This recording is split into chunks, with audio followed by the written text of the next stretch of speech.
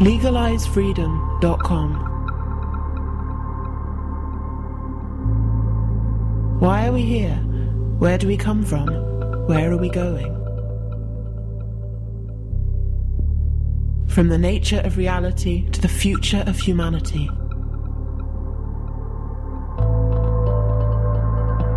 Beyond politics, poverty, and war. LegalizeFreedom.com.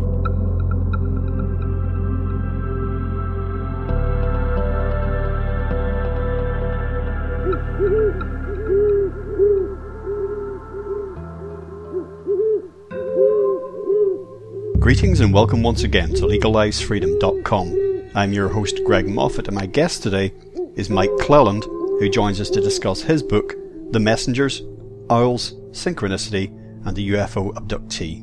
One of the most original books ever written on UFOs, The Messengers will make any thoughtful person ask fundamental questions about the nature of reality itself. More than any work in recent memory, it successfully ties the UFO phenomenon not simply to possible extraterrestrial intelligences, but to synchronicities, ancient archetypes, dreams, shamanistic experiences, magic, personal transformation, and death. Clelland has gathered together compelling and persuasive accounts from hundreds of people who have had UFO sightings and apparent abduction experiences in conjunction with absolutely bizarre experiences with owls, creatures which have held a place of reverence and mystique throughout history. The accounts of these people, including those of Mike himself, suggest undeniable synchronicities at work. That is, coincidences that are highly meaningful to the persons involved, so meaningful in some cases that they seem staged for that person, and usually in a manner that only that person could decipher. These accounts pose a serious challenge to the standard scientific materialist view of reality, one controlled by a comprehensible chain of cause and effect, in which matter is all that matters, and in which there are no unseen intelligences at work. As one goes through account after account of these meticulously documented experiences, our conventional view of reality appears ever more incomplete. Hello and welcome, Mike, and thank you so much for joining us today on LegalizeFreedom.com. I am delighted to be here. Thank you so much. Today, Mike, we're going to be discussing a book of yours that was published a little while ago. It's entitled The Messengers, Owls, Synchronicity, and the UFO Abductee. Before we jump into that, just tell listeners a little bit about your background and your work in general. Well, for the last, 5 years or so, it feels like I've been full-time doing research and book writing. Up until then, I was working as an outdoor educator in the Rocky Mountains and also in Alaska, spending my summers in Alaska. So I have a background in big mountain guiding and instruction. And then I also, before that, my one previous incarnation of my life, it seems like it flip-flops a lot, I was an illustrator. I did illustrations for books and instructional books, and also did a lot of advertising work. So, and then for the last few years, it feels like that's been a full-time job. And what has happened is that people are reaching out and contacting me, and I love this, and with their experiences, with their owl experiences. And so I feel like I've become sort of an archivist for these experiences and to try to make sense of them. And then also to share them so they just don't sit there and disappear, because I feel like these are vital and important, these stories. Now, in my recorded introduction, I've tried to say a little bit more in detail how your book approaches, in general, the subject of UFO sightings and abductions, and areas of this topic that many listeners may already be familiar with. But also, even in the title of your book, you've got Owls and Synchronicity, so straight away, this is not your average UFO book by any means, and there are a lot of them out there. If you're not only talking about owls and synchronicity in this context, we're talking about mystical experiences, archetypes, dreams, and even the nature of life and death itself. And your book has actually been described as, and I quote, beautiful. And this is really not just, as you say, it is, you do document a lot of cases, but this is not just a plod through of one case after another. There's something special about this book. And you admit yourself, you just be the first to say that there's a lot of speculation in this book. And this is not a rigorous scientific investigation as such. it's approaching it in a different way. I'd actually characterize it as more of a meditation on this subject. Yeah, meditation would be good. You know, I've been calling myself a folklorist in the sense that I feel like, I'm collecting these stories the same way someone may, collect samples of music in a way. They would, for like, there was a fellow who toured the Appalachian Mountains in the 1930s. I think his name was Lomax, and he recorded the what would be the hillbilly music or the bluegrass music or the folk music of that era. And it had so he captured a vibe, he captured a mood. And in a funny way, I feel like that's what I'm doing. Like I am fully aware that I am researching the curious corner of a much, much, much larger phenomena. The UFO phenomena is vast and complicated and multi-layered, and I have just picked this tiny little fractal corner to focus my attention on it, and it has been so rewarding. I thank you for calling it mystical. I mean, I didn't set out to write a mystical book. What happened was I kept on getting mystical stories, and I had to recognize that as I was putting it all together. Well, yeah, in many ways, this subject, we're talking about UFO sightings or abductions in general, has been very resistant to conventional scientific analysis over the years, over the decades. Certainly in the modern era, in the 20th century, since Roswell. I know there were some earlier UFO incidents than that in the early part of the century.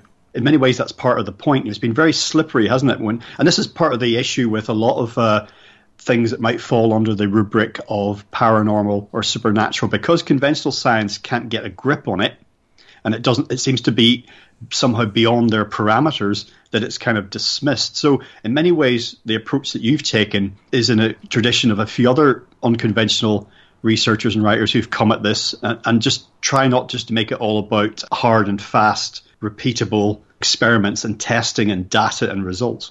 Yeah, and I mean, so I've had my own firsthand experiences with owls, and at this point, I'm open and accepting to the fact that I've had some sort of UFO contact. It's a mystery. I don't know what it truly means. I don't know truly the implications, but I have been at the receiving end of what I will call UFO contact, and so I'm not an objective researcher. I'm completely subjective. I mean, this is my own journey. I'm trying to wrestle with these big questions. Like why has my life intersected with this stuff? And it certainly have had my own owl experiences, and that's the genesis of the entire book, is these owl experiences. So I make a joke often, and I do this. I give talks periodically, and I get a good laugh out of this one. So this one guy contacted me, and you could tell he was frustrated. He's on the phone with me, and he's like, "This is bugging me. You're not treating this scientifically." And my response, which I gets a laugh, I said, "What do I care? I'm not a scientist," which is true. I'm not a scientist. I don't need to. There's no rule book that says I have to treat this scientifically. I do try to be rigorous in how I more like I follow journalistic rules rather than scientific rules. Let me say that.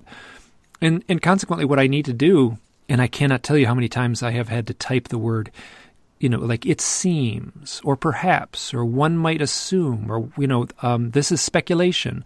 I have to give myself an out because it's a slippery slope. There are very few hard and fast things. What I can do is document the stories. I can repeat the stories. So people will tell me a story, and I can't vouch for the authenticity of the story. What I can say is that these stories, I've heard enough of them at this point, there's no way people are making up. Maybe they're exaggerating a little bit here and there, but I feel strongly that I'm tapping into something that is a real human issue.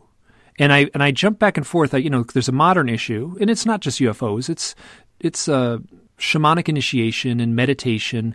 People taking psychedelic mushrooms will see owls. So these it's not just owls and UFOs, and also owls and death have been closely linked pretty much all throughout human history. And you can, so the owl is a night bird. So you can see where the folklore comes from. But it's playing out today. People are having the same experiences today as they were in ancient times. I mean, I feel like I know the source of these mythologies because they're still at play now. why the UFO seems to be intertwined with it, I think it would be it's an archetype. It's an overlapping archetype that is part of our human history. And I think these powerful transformative events, right? So, meditation can be transformative. Taking psychedelic mushrooms can be transformative. A shamanic initiation can be transformative. And obviously death is the grand transformation. But seeing a UFO can be transformative. And also owls seem to be associated with synchronicity. And all of these things can have an impact and change your life. They can transform your life. So I'm seeing the owl less as like a puzzle piece in the mystery of the UFO lore. I'm seeing it more as a totem of the transformational human experience. As a chronicler of human experience, which is what you are really in this role, and some people would say that's what a journalist does at his or her best, you can't really afford to be necessarily a slave to science, because science purports to be the chronicler of all, including human experience, but actually science accounts for, if not none, then virtually none of the experiences that we consider to be the most important in our lives. And I've made the point many times in conversations on here, when evidence, or even if it's subjective evidence, has been put forward, accounts of this, that, and the other phenomenon, and people detractors have come back with that's not very scientific. Why does everything have to be scientific, in order to be credible? Now, of course, science has a very important role in learning about certain dimensions of reality, but science isn't nothing, but it's not everything. Oh, I agree. I mean, it's actually, honestly, as someone who's had the UFO experience, the contact experience, I'm like angry at science for ignoring, denying my experience. And not only me, what happens when you write a book like this and reach out to people, you end up with a lot of friends who have these similar experiences, and it's very distressing. It is a lonely, distressing thing to try to come to terms with. And I'm not speaking just for myself. So yeah, I'm annoyed. I'm angry at science for turning its back on this. And I've talked to folks who are, even UFO researchers, who are pretty open-minded. And you know what they say? I had one guy just basically say, I do lights in the sky sightings, sightings of craft. And he said, and I used to do abduction research. And he said, I just took up too much time. It was too complicated. And he's right? He was honest. He's correct. It does take up a lot of time.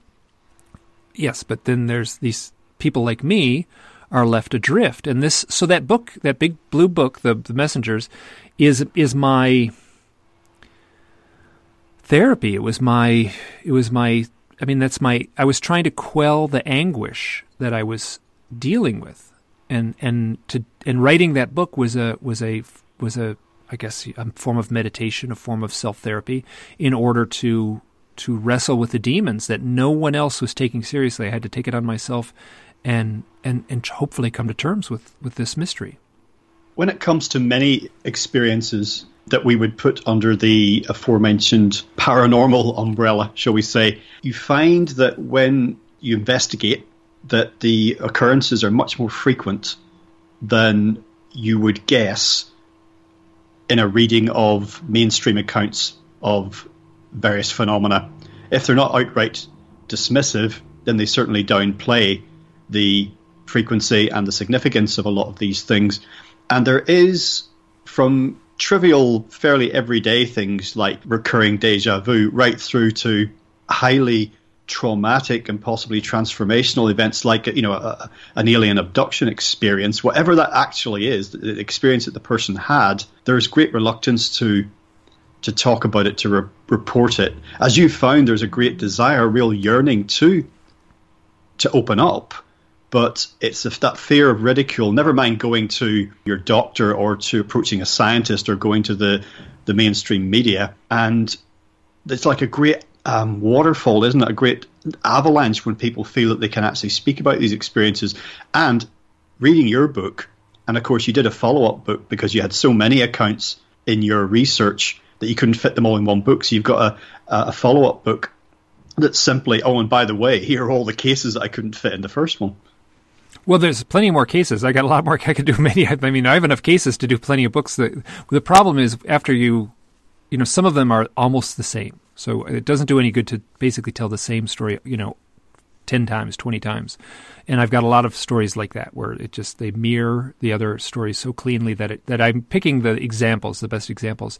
And that second book was more, what happened in the first book is I interacted with folks. And oftentimes this means, hours and hours and hours on the phone or hundreds of emails. And I just, to try to research and come to talk with someone about their story is, once they start talking, they contact me. They say, I have an owl story. And so let's hear your owl story. And then I hear the owl story, and it's interesting. And then there's more, and there's more, and there's more. And there's such a depth and a strangeness and a kind of chaos in these stories. And I wanted to capture that in the, what happened in the first book is I would put those stories in there. They would be all of 2 or 3 sentences. And then I would kind of have to move on. Or, to maybe a paragraph or something. Some of them are a little longer, but I use them very short little anecdotes. And it broke my heart because there's so much, and that was the point of the second book, was to tell a handful of stories. I guess there's 19 stories that are told completely. I feel very thoroughly and very completely personal experiences, and this stuff is very strange. There's a chaotic weirdness to this stuff that's difficult to put your finger on until you see it as a pattern. And that was hopefully people, if they read the second book, they'll get a sense of that madness that shows up. Not madness, but the sense of the confusing, entangled chaos that comes up in people's lives. This stuff is absurd. And the only thing I can think of is it's meant to be absurd. Like for some reason it's purposely absurd in a way to get our attention, perhaps. You mentioned earlier on the overlap here that owls and the sort of Venn diagram overlap with UFO phenomena of various types, whether, that's lights in the sky or sightings of actual creatures or beings or abduction experiences or similar. Thinking about that, you've probed possible, theories and explanations as to what the significance of this might be, what's going on. One of the things early on that you mentioned is the possibility of screen memories. That is to say, what people may be witnessing is something other than an owl, but the owl is presented to them as something familiar but unusual at the same time. So perhaps you could say something about screen memories in that context. Well, this is interesting because, you talk to a UFO abduction researcher and they're out there. You talk to them and you say, do you have any stories of owls in your files? And they'll look at you and they say, oh, of course. I got lots of stories of owls. And the stories show up where I had a wonderful story. I was in a UFO abduction support group, experiencer support group. This was at a conference. And everyone sits in a closed room, and there was probably 30 people sort of sitting in a big circle with chairs. And the woman leading, or actually I think it was Leo Sprinkle who was leading the talk this time. And there was someone...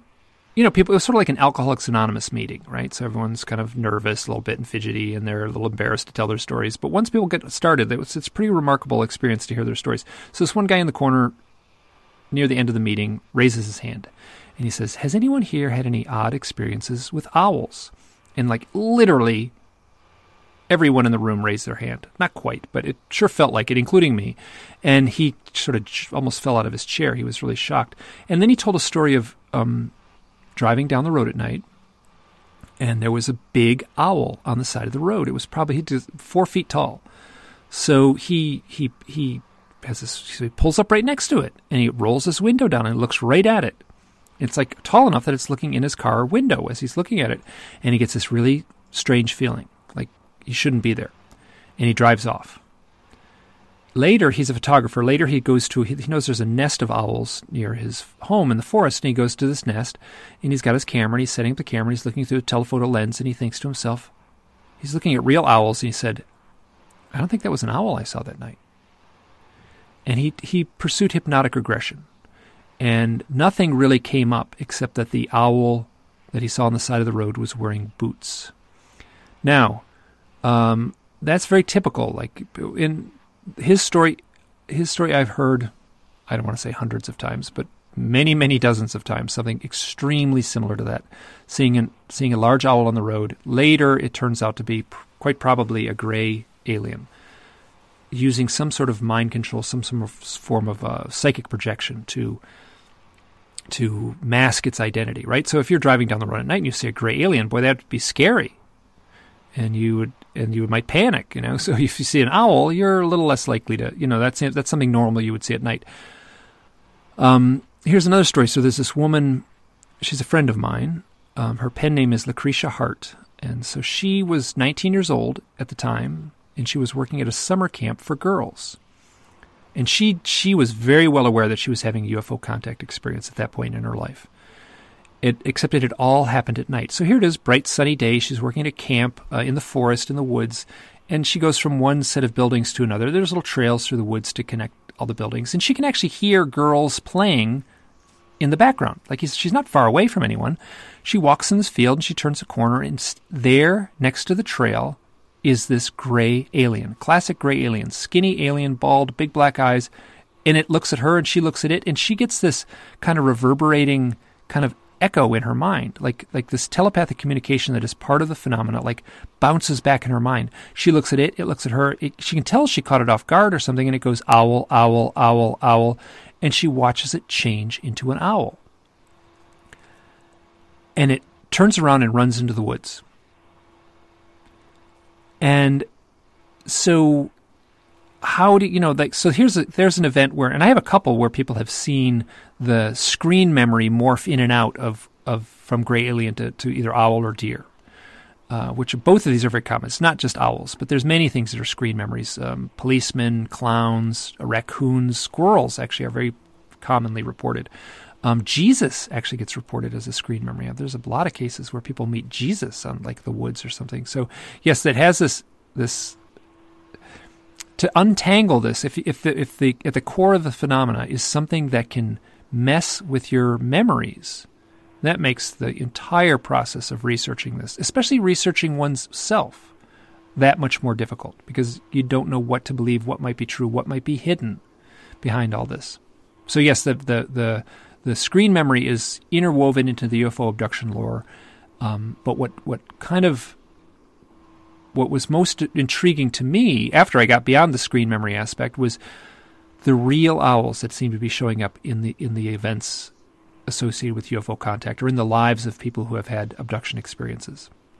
Well, you spoke a few minutes ago about owl symbolism down the ages and its appearance in mythology right across time in many different human societies. The owl has some kind of significance in the culture, whether it's associated with death, as you mentioned, or something else. But there's something significant and profound about it, usually or meaningful, when it occurs in mythology or in lore. And I was at the ruins of an abbey recently, just exploring and taking a few photographs, and I stumbled upon there was people there doing falconry, but they also had a collection of other birds of prey they were just sitting on perches, and you could pay a couple of quid to, have them perched on your arm and get your photograph taken. But there were a couple of owls there, one very little one enormous one.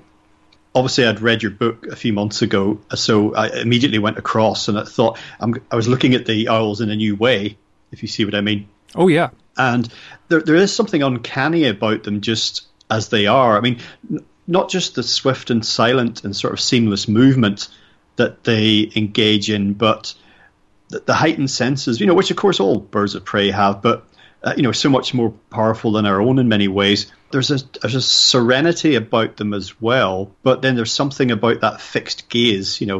It's unblinking and it's sort of unfeeling, not in a cold way necessarily, but kind of in some way unconcerned with what it's contemplating, in this case us. And it's a penetrating gaze, and yet it's inscrutable itself. You can't really learn anything about the owl by looking back. You feel like you're being scanned, actually, is what I felt. And you know that there's a fierce intelligence there, and it reminded me of other things that I'd read about ravens, for example. And I remember one vivid account. I don't remember where I read it, but it was a guy who said he'd looked into the eye of a raven very close up, and he knew he was looking at a deep, deep intelligence. And people who've swum with dolphins and have been very close to whales have said the same thing as well. So it's fascinating to consider all of this in the context of where we see ourselves in terms of life on the planet and evolution, very lazily and arrogantly regarding ourselves as way by far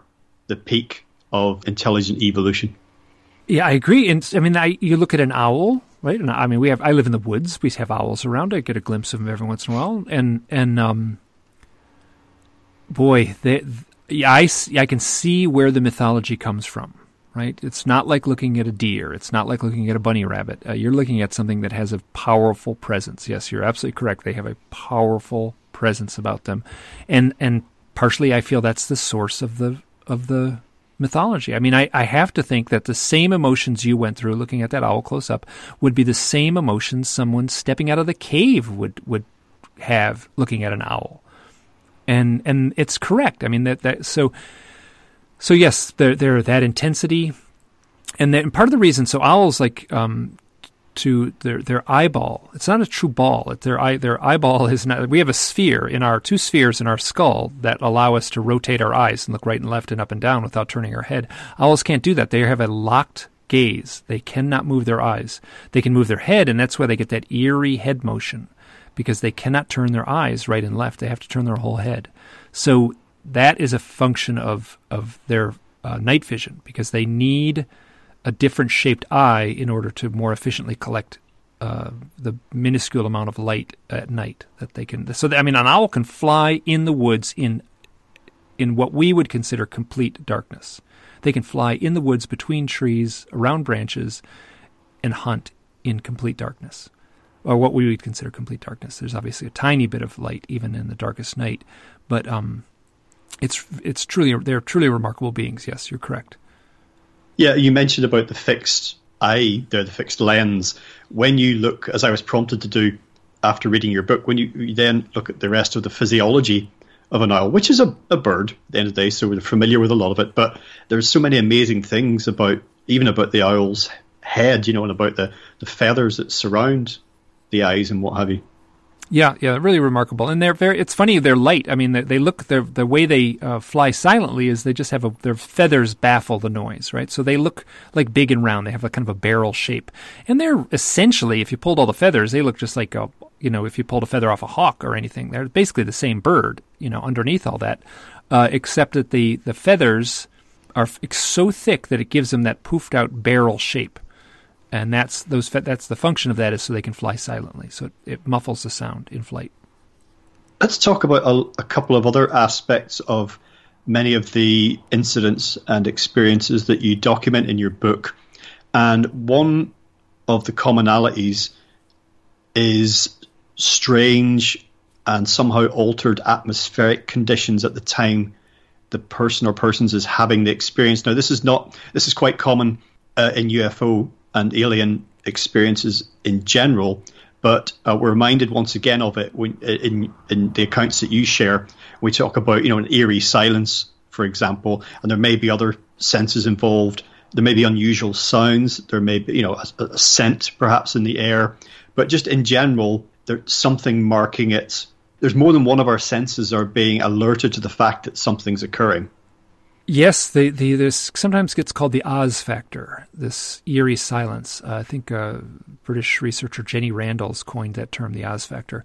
There's this is so it's not just that it's quiet, right? So it's not like you just, that in the presence of a UFO, and it's not all, UFO sightings, but it's a pattern. In the presence of a UFO, it's not just that the craft itself moves silently, it's that everything is silent. There's no crunching of leaves under your foot. The birds and the crickets no longer make noise. There's no rustling of the wind. The traffic in the highway that's close by you're incapable of hearing it. So it's not just that it's quiet, there's no sound.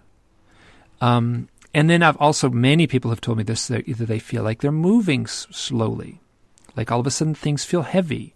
They can't, I've taught people who've tried to run, and it feels like they're running in slow motion, like a slow motion movie, like they simply can't move fast enough.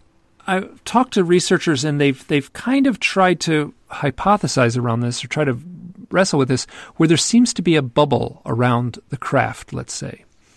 And inside that bubble, something is distorted. Reality is distorted. Time is distorted. It would be very interesting to have all kinds of scientific equipment. I would love to have, set up some, I don't know how you would do it, but, what is happening? One watch inside close to the UFO, one watch, far away. What would show up? I don't know. I suspect you would get very curious results, but that's the implication, is that the UFO itself, the flying saucer, whatever it is, the craft, the orb, often a lot of sightings are orbs, these kind of translucent, bubbly, floating, glowing orbs. This doesn't look like a metallic mechanism. It's not a thing in the way like a car is a thing. It's like a plasma glowing presence. That is actually, not many people talk about this, but the number one reported form of UFO is a glowing orb, and this can distort time. It can distort the sense of time, and it can distort the sense of sound, and also people's consciousness. It's very common for people to say, like, I was blank, I was unusually calm, or all the thoughts in my head, the thought chatter just disappeared completely, and I had this like mystical calm, like a meditator would have. So yeah, we're dealing with very mysterious stuff, and that's what I think is lacking in a lot of the mainstream reporting. The mysterious aspect of this stuff. Two things jumped out at me from what you've just said. One is you're saying how great it would be to be able to have scientific measuring devices in place to try and document or measure some of these phenomena as they occur. And I'm always referencing popular culture in these interviews. Well, there's a couple of things that sprang to mind. One is a made-for-TV drama, which was originally broadcast back in the 70s on Christmas Day, of all things, called Stone Tape. And that involves some scientists setting up, trying to record paranormal phenomena. And of course, things don't go to plan because scientists have got this very rigorous, narrow way of approaching things. And there's another one, The Legend of Hell House, not the remake from a few years ago, but this again is a 1970s movie. And again, scientists go to this house where strange things have been happening, and they decide to stay there for the weekend, and they're going to document it. And things don't go well. Surprise, surprise. That aside, the thing you said about running really reminded me of something that I have that occurs often in dreams. And I think this is a fairly common trope in dreams in general, is this need to get somewhere or get away from something, and feeling like you're running through treacle is a very, very common experience. I don't know if you've had it in dreams. Yes. In fact, even when I was saying it aloud, I recognized, like, I'm describing a dream kind of sense that I've had. Yeah. Exactly. And there's thoughts and reflections in your book and in some of the accounts that touch upon dreams, and that lends further credence to the idea that many people have put forward that the reality, quote unquote, that you and I are sharing now, talking to each other, is not that different qualitatively than the dreams we have at night, that the dreams are also, quote unquote, real, or they're just as real as this is, or the reality that we're sharing now is just as real as the dreams we had last night. So, they're not two different phenomena. There's overlap there. Oh yeah, and especially that's a question that any UFO researcher should ask, is, like, what's your dream life like? How's your dreams? Any interesting dreams? I think, again, but I'm not a Jungian psychologist or anything like that. So, but I would say that, yeah, that the issue of dreams is a whole chapter in the book on dreams. It blends back and forth. There's a blurry line between all these things. Yes, exactly. Your mention of distorted time, or also lost time, is another common phenomena here, where people have an experience that to them feels like it took just a few moments, and they check back into reality, consensus reality again. Oh, and it's like that was 5 hours ago, something like that. And these are like glitches in the Matrix. We're being made aware that there's something beyond, below, behind the consensus reality that we're sharing, that isn't all there is, or at least it's been suggested to us. And we spoke about dreams a second ago. There's also overlap here with accounts of near-death experiences and out-of-body experiences. A lot of things are very similar. A lot of the dimensions of the experience are very similar. And another aspect of it is the more real than real, as it were. That's another thing that comes up. Yes, and that's that sense of that Oz factor. That's something you'll hear. Like it was like, oftentimes UFO experiencers will say, like, where they are, where the beings are. My interactions with the beings when I was interacting with them, that was more real than this life. I've read so many books, but one analogy I thought was beautiful said, like we're on the flat 2-dimensional movie screen. They are in the 3-dimensional world in a way that we can't understand. So, that is the same thing that gets reported in near-death experience. This kind of odd, timeless quality that defies, where you're sort of living everything at once, kind of. You're outside of the time boundaries that we have. You've stepped out of the boundaries of the arrow of time that you and I are trapped in right now. Well, that further suggests that there might be something to the intuition that people have certainly had in the past, or increasingly having again. I think that time as we think of it, if not an illusion, then is only part of the picture. It applies under certain circumstances, shall we say, under certain conditions, and that past, present, and future, as we think of them in that linear sense, that is that the past is gone. It's accessible only in our memories, and that the future is yet to come and is inaccessible, that we're shaping it moment to moment. That's not really how it is. This all gets very theoretical, but that's the sense people have when they step beyond the, when they come back. I'm going to say more that we're talking more about the issues of a near-death experience as far as that. Now, in my second book, the subtitle it's called "Stories from the Messengers," and the subtitle is "Owls, UFOs, and a Deeper Reality." And this is exactly what you were said when you brought this up, was that there's this deeper reality at play. So, in a religious context, that could be heaven. In a mystical context, that could be the great beyond. So there's all kinds of ways to address that. But for me, right, so I had some owl sightings that were very profound. I've had UFO sightings that were very profound. I've had missing time. I've had experiences that sure feel like UFO contact. I've had hypnotic regression, and things have come up that, yes, the hypnosis is messy, and it's hard to trust it completely. But so I started on this journey just thinking like, oh, owls, UFOs. I'll get some answers. And what I found is that my entire sense of reality has changed. I feel like I'm less of a pragmatic Westerner and more of a mystic, and I talked to someone recently, and I basically, I feel like after all this research and after my experiences, like I live in a magical universe, right? So synchronicities are very real to me, and they have a deep meaning. This mystical aspect of the UFO contact is something that is tangible to me. The owl, like we are, and this is partially the collecting so many stories that I'm left to, to say that, like, we live in a magical world, and not many people see that. You just mentioned the power of synchronicities, and this is something that occurs and exists beyond the UFO phenomenon. What role does that play typically in some of the accounts that you've documented, or maybe even in some of the experiences that you've had? Well, I've certainly had a lot of synchronicities.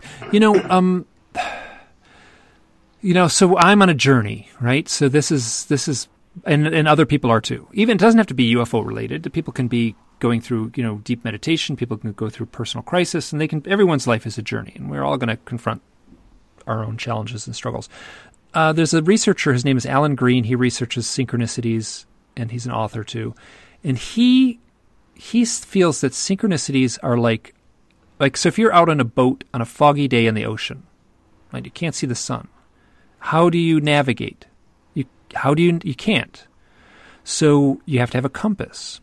So synchronicity became my compass. At a certain point in my research, I was like, I am trusting this. I'm gonna organize my life around these synchronicities.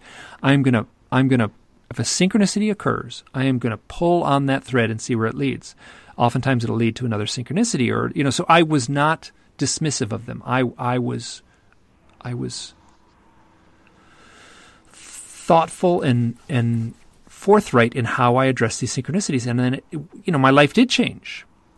My life is completely different. I'm doing completely different work now. It's very rewarding in all senses except monetary. I'll have to say, you don't make much money, but the rewards are so powerful of just going down this untrodden road, I guess. And so I've been using synchronicity as my compass in this journey, and I know other people have too. And this is something that Joseph Campbell talked about too.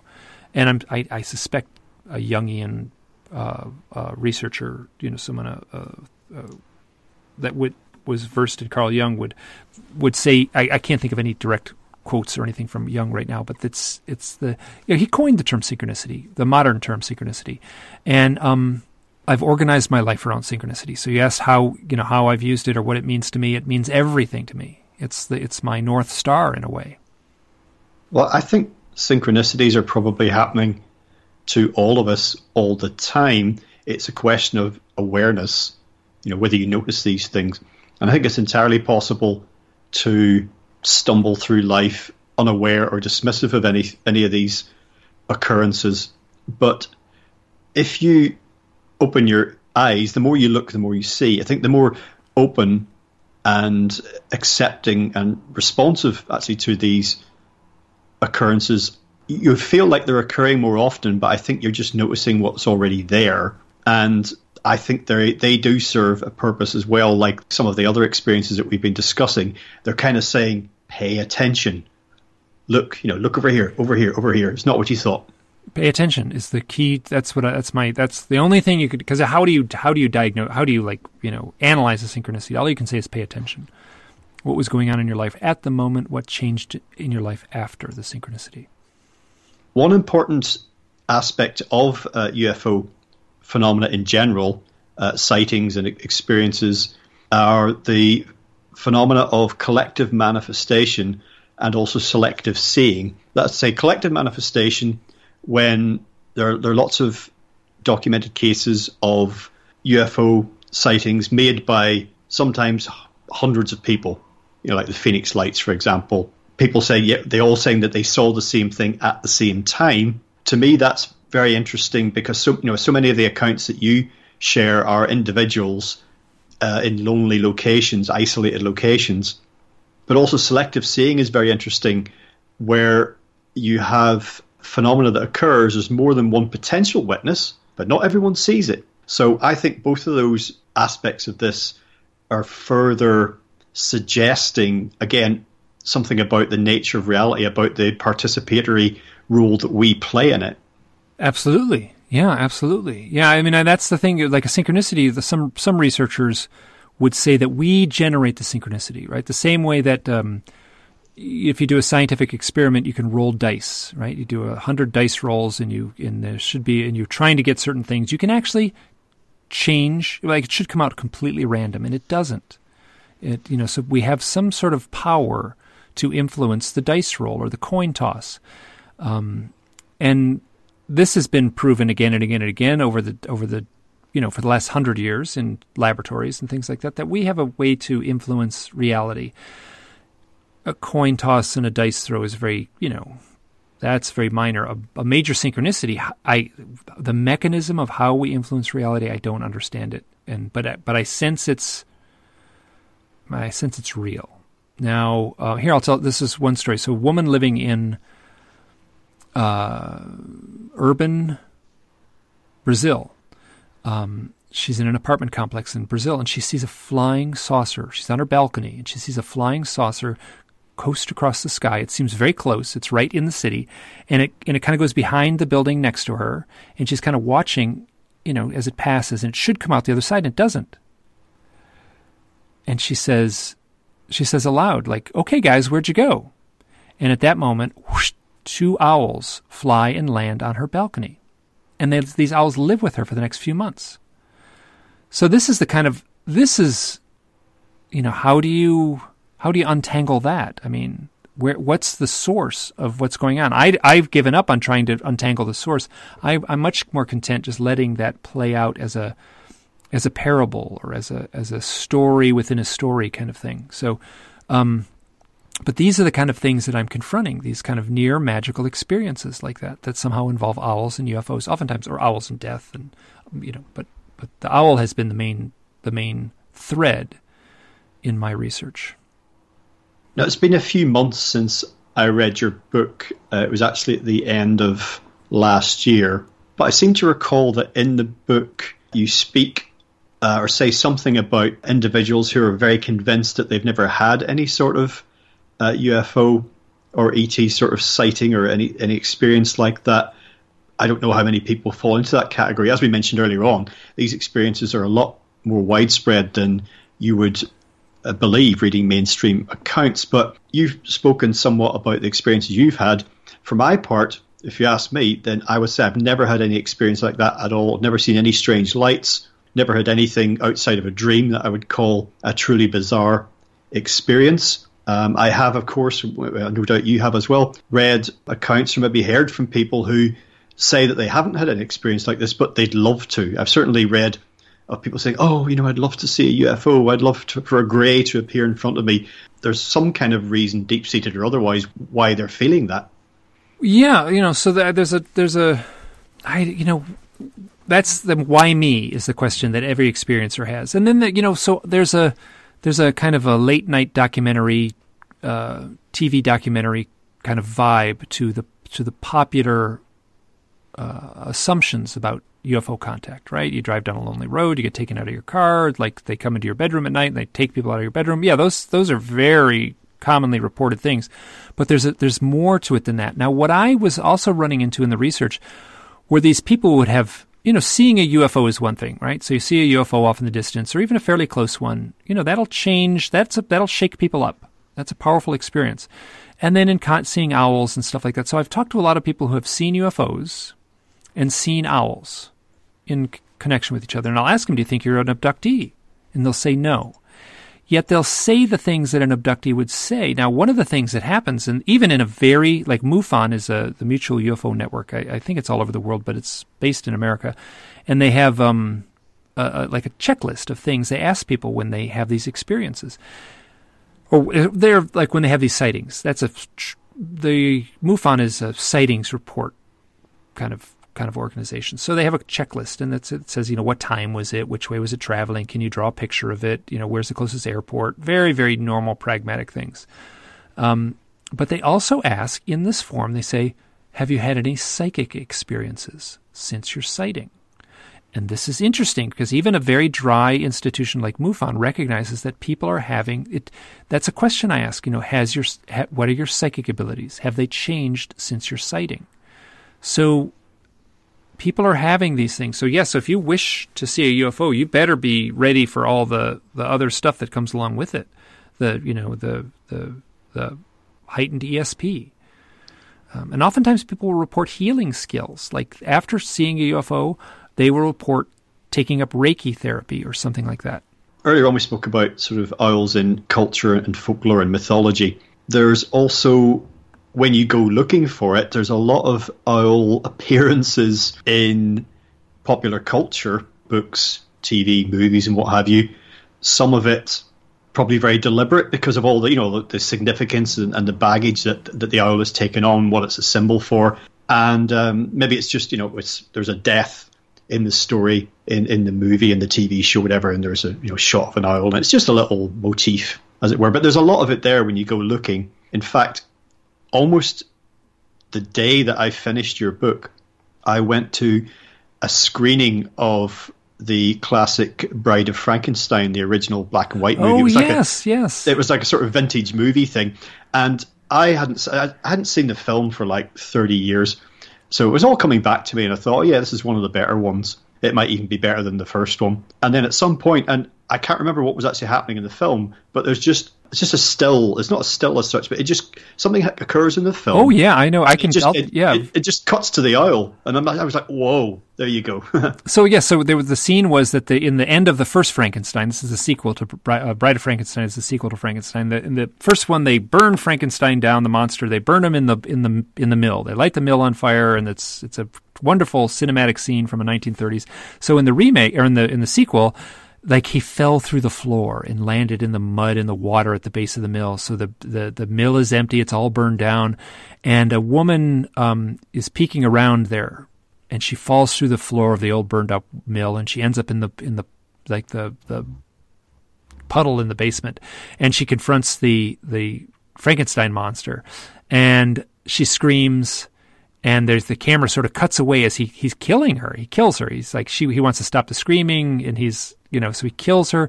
And at the moment that he's killing her, the camera cuts away, and it shows an owl in the basement there, right next to them. So perfect. There's nothing, sinister. I mean, there's no conspiracy there, right? So the filmmakers were very aware of the lore of the owl in connection to death. It shows up in Shakespeare. It shows up all the time. If you want to do a spooky movie. And little kids, especially, like if they're walking around the woods at night, if you want to make it spooky, you just include the sound of a hooting owl off in the distance, and the kids will correctly go, "Ooh, this is a scary scene." Now, so present day in popular culture, the book, the series of books that has sold more than any other books in a series in the history of mankind is Harry Potter. Now, Harry Potter. They're having right now, popular book in our present lives. Harry Potter has an owl that delivers the mail. Now this is perfect. The owl as a messenger shows up. So the owl has several totems, but one of them is the messenger. So they fly. The owl can fly in the night. That very easy to turn that into a metaphor of flying into other realities. The owl can fly to the land of the dead. It can fly to the land of our ancestors, and it needs to return. So it comes back with a message. The owl's delivering the mail. It's perfect. It's perfect. The owl as messenger. Now, take that one step further, and this is a little more playful on my end, but J.K. Rowling, if you spell her name out, has owl right in the middle of her name. I think that's the kind of little fun, playful coincidence that I love, and I include them. And a lot of people give me a hard time for including those kind of things. They say, "Oh, you can't include that." And I'm like, well, it's fun. I can include it. So. Yes, we are our present day. And you know what? Actually, since the book has come out, there's a TV series called Project Blue Book. I think it's just called Blue Book, and it's a kind of an X-File-y thing, and it takes place in the 1950s. And there's UFO investigators working for the government, and the one character, J. Allen Hynek, is based on a real character. And the movie or the TV series, episodic television series, is complete Hollywood. It's not really based on fact in any kind of meaningful way. But there's a scene where the UFO flies over the car, and the car, the lights blink on and off, and they get out of the car, and the two UFO investigators watch this sort of glowing orb pass above their car and fly off into the distance. And as it flies off into the distance, it's at the very end of the episode, they're in the forest, and it goes across the farmer's field, and it just drifts off into the distance, and everything's, calm again, and there's a hooting of an owl. And I've had so many people contact me and say, they did that on purpose. They read your book. They did that on purpose. So, I don't know if that's the case, but that was very intentionally put in there. So there's an owl and UFO within the last few weeks of modern television.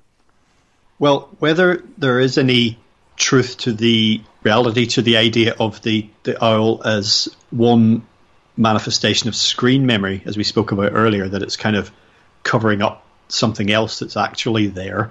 Here we have the idea, once again, of the owl as a harbinger to forthcoming events, or a witness or participant in highly charged significant events, significant moments.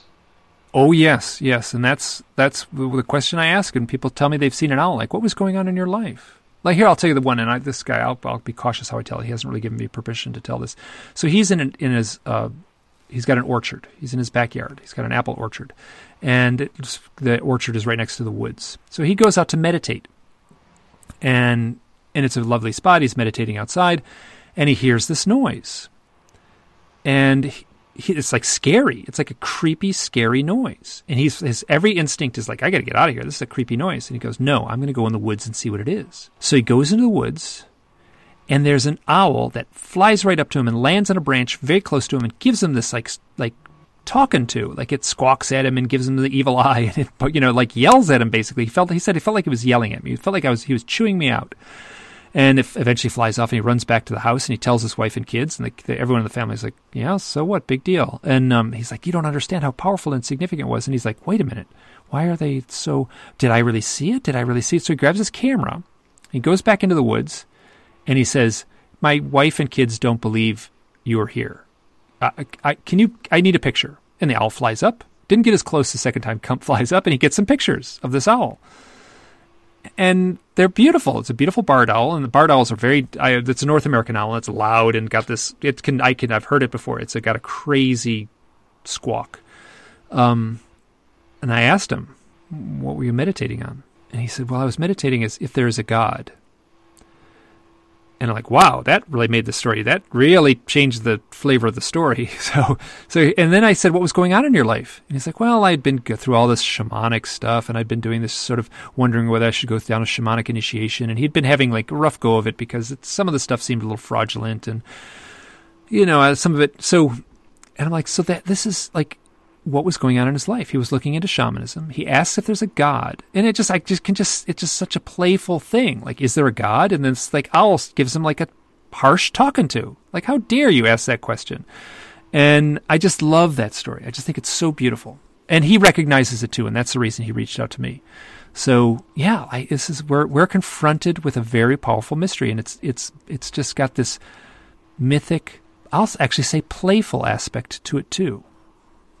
It's a slight digression, going back to something I was saying earlier, but I suddenly remembered that in one of the Mad Max films, the post-apocalyptic collapse of industrial civilization flicks, I think it's the first one, but there's a point when someone dies or is killed, and rather than just see the final end of that, it cuts to a shot of a raven. You see its eye and you see it flapping its wings. And the message there is very, very similar. And I know I mentioned ravens earlier in terms of inscrutable intelligence. Well, the raven would be the owl of the day, and the owl would be the raven of the night. So yes, so ravens come out during the day. They have very similar mythology, bringer of messages, portents of change. The owl in many cultures is a portent of doom. So yeah, so this is. So there's lots of animals with strong symbolism that show up in popular culture and things like that. Sure. You also mentioned in the book at one point owls appearing around the Hadron Collider at CERN in Switzerland. So just thinking about it as appearing at significant times and locations. Well, I actually played this little segment up for jokes, and everyone. It was funny. It was in the news, and everyone kind of touched on it too. So what happened was. There's an outdoor eating spot where they eat lunch, right? And right near there's like you can imagine like the electrical stuff that's going in. So there's a fenced off area that has like all kinds of electrical capacitors and transformers and equipment.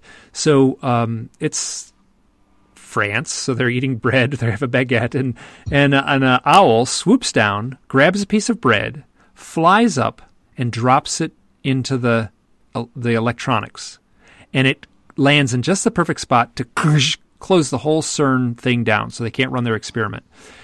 And I playfully said, and everyone did, every commentator sort of like, well, like they were obviously just about to do the test that would have like opened the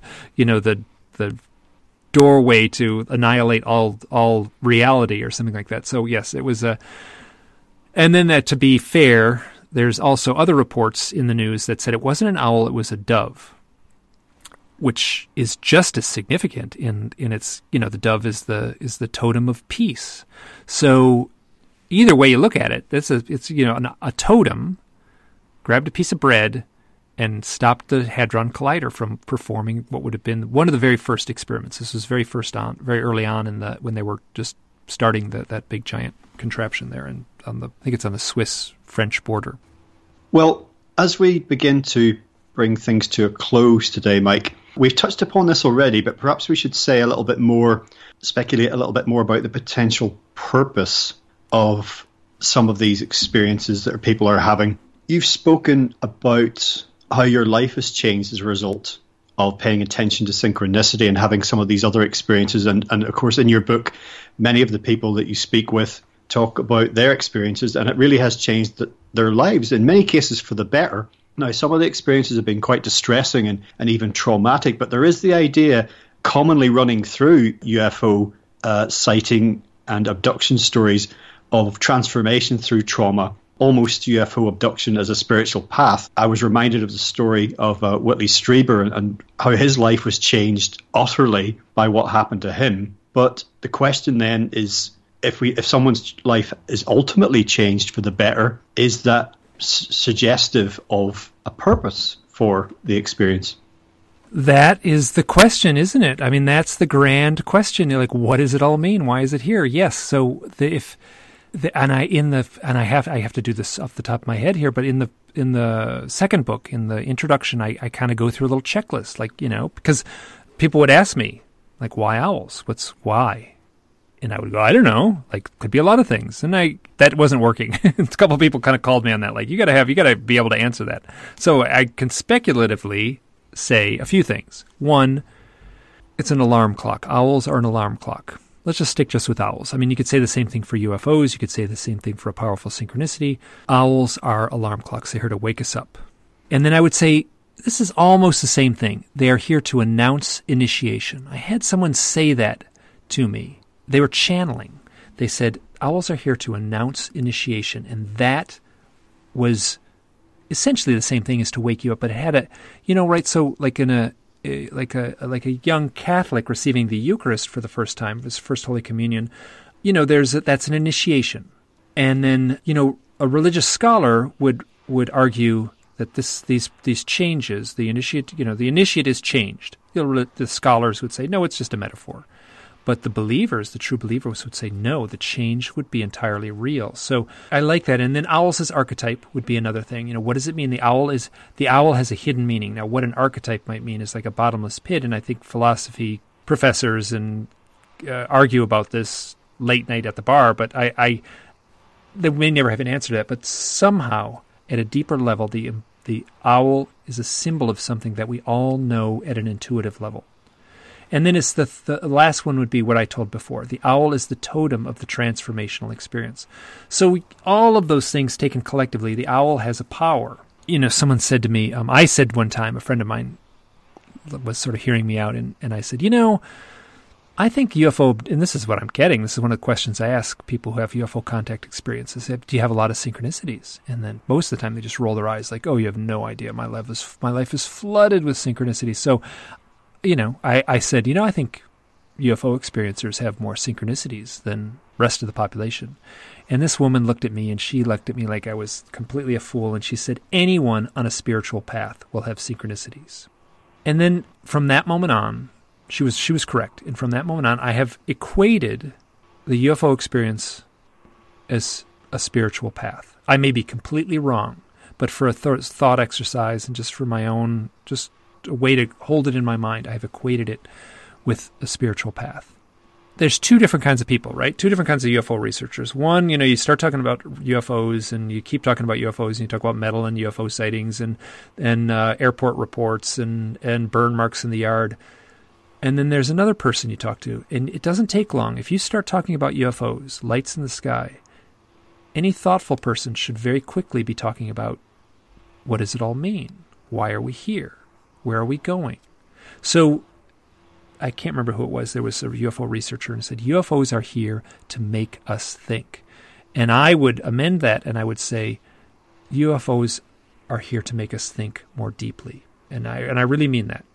Yes, that's what the impression I've come away with from many years of reading about these topics, and it was confirmed again reading your book and the accounts of the people that you spoke with, that the intention here seems to be to sort of open our consciousness to that wider reality, prompt us to ask the big questions, to ponder these profound possibilities. For me, there's so many other things like this, like crop circles, for example. It's making us stop in our tracks and just go, what is this? And it seems that particularly at this time, I would say, of course, what we would recognize as UFO-type phenomena being documented back thousands of years, like strange fiery objects in the sky and what have you. But it seems that there was a manifestation that really picked up pace during the 20th century that seems particularly relevant to our time.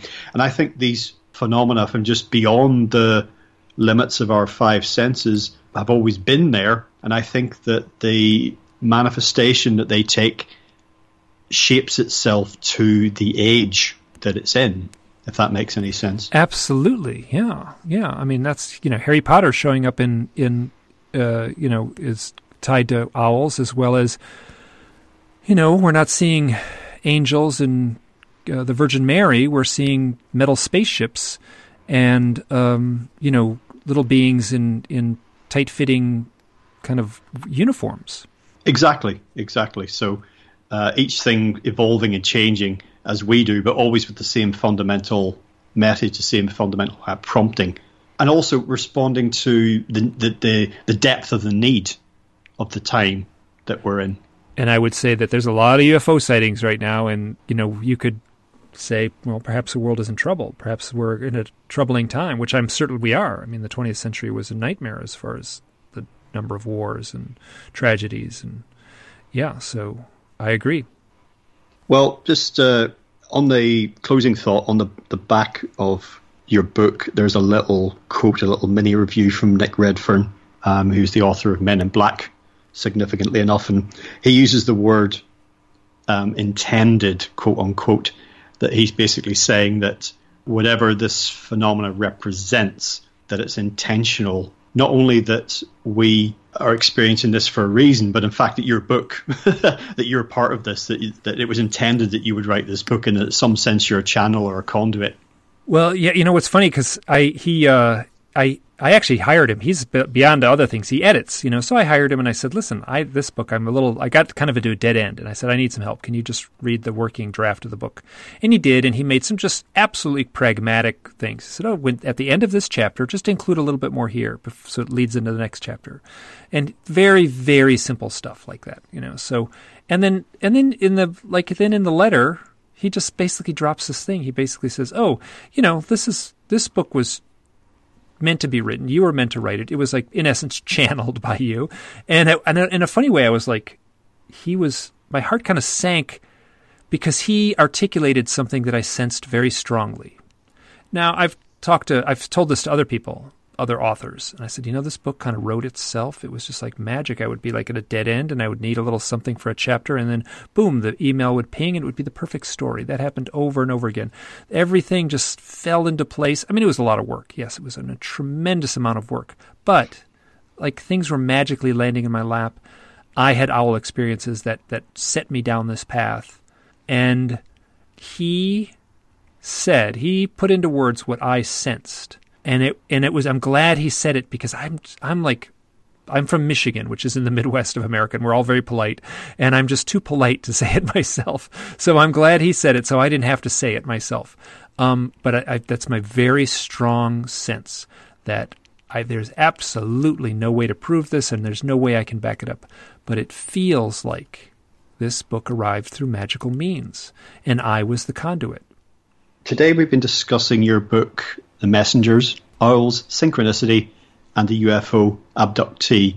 Pretty much the final question I had lined up for you was to ask if, even though knowing the answer was yes, but asking if and how these experiences, your own and those of others, had changed your life. You've already answered that. Well, for my part, having said earlier that I do not consciously feel that I've had any experiences like this, they have changed my life. Other people's experiences have changed my life anyway, just by reading about them. And I think that not everyone has to have this first-hand experience. I think we as a species, in our interconnected way, can definitely empathize and feel what others are experiencing and take something from that. So this is why I would urge people who are interested by this discussion to read the book. Now, the book's available everywhere. It's been out for quite a while, so people can find that very easily. Before we go, just tell listeners anything else you'd like to put out there, details of your website, anything you might be working on, anything that might be in your future. So if you want to get a hold of me, you can just, one of the ways to get a hold of me is just Google UFOs and owls, and I am the first thing that comes up. And then I'm about the next 15 things under that.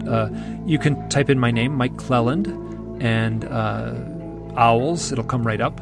And then, or my blog spot is Hidden Experience, and that's where I've been archiving a lot of stuff. That's a lot of the collections of the stories that took place in that book were originally blog posts. And on my desk right now, I'm working, and I'm very, very close to being done, is a collection of blog posts that in a way tells my story a little more completely. My awakening experiences and things like that are told through the blogs, which is interesting because there's kind of an immediacy to the blog. Some of the events, pretty much begin, here's something that happened last night, or just now. This happened just now, and I'm typing it up. I'm happy with the way that book is turning out. Yes, so the book is very easy to get. What I'll say is the first book was my therapy, and then the second book I worked with other people, and it wasn't everyone in the book, but I would have to say a handful of people in the second book. I was the therapist. Like in writing their story, they were like kind of non-believers about their own experiences, and then I wrote their story, and I worked with them, and I said, you read it and give it back to me, and let's go back and forth, and I want this to be accurate. And then by the end of just reading what I wrote about their lives, they were like, these experiences are real, and it's through your writing that I can finally say that. I cannot tell you how serious I took that. So that is a long answer to a very simple question, but yes, the books, people have been very happy with the books, and if anyone has an owl story, doesn't matter if it's connected to a UFO, please get a hold of me. I love hearing them. I'm trying to archive them. I'll do my very best to get back to you, but I do get a lot of letters. Splendid. Well, Mike, once again, thank you so much for joining us today on LegalizeFreedom.com. You're very welcome. It was my honor.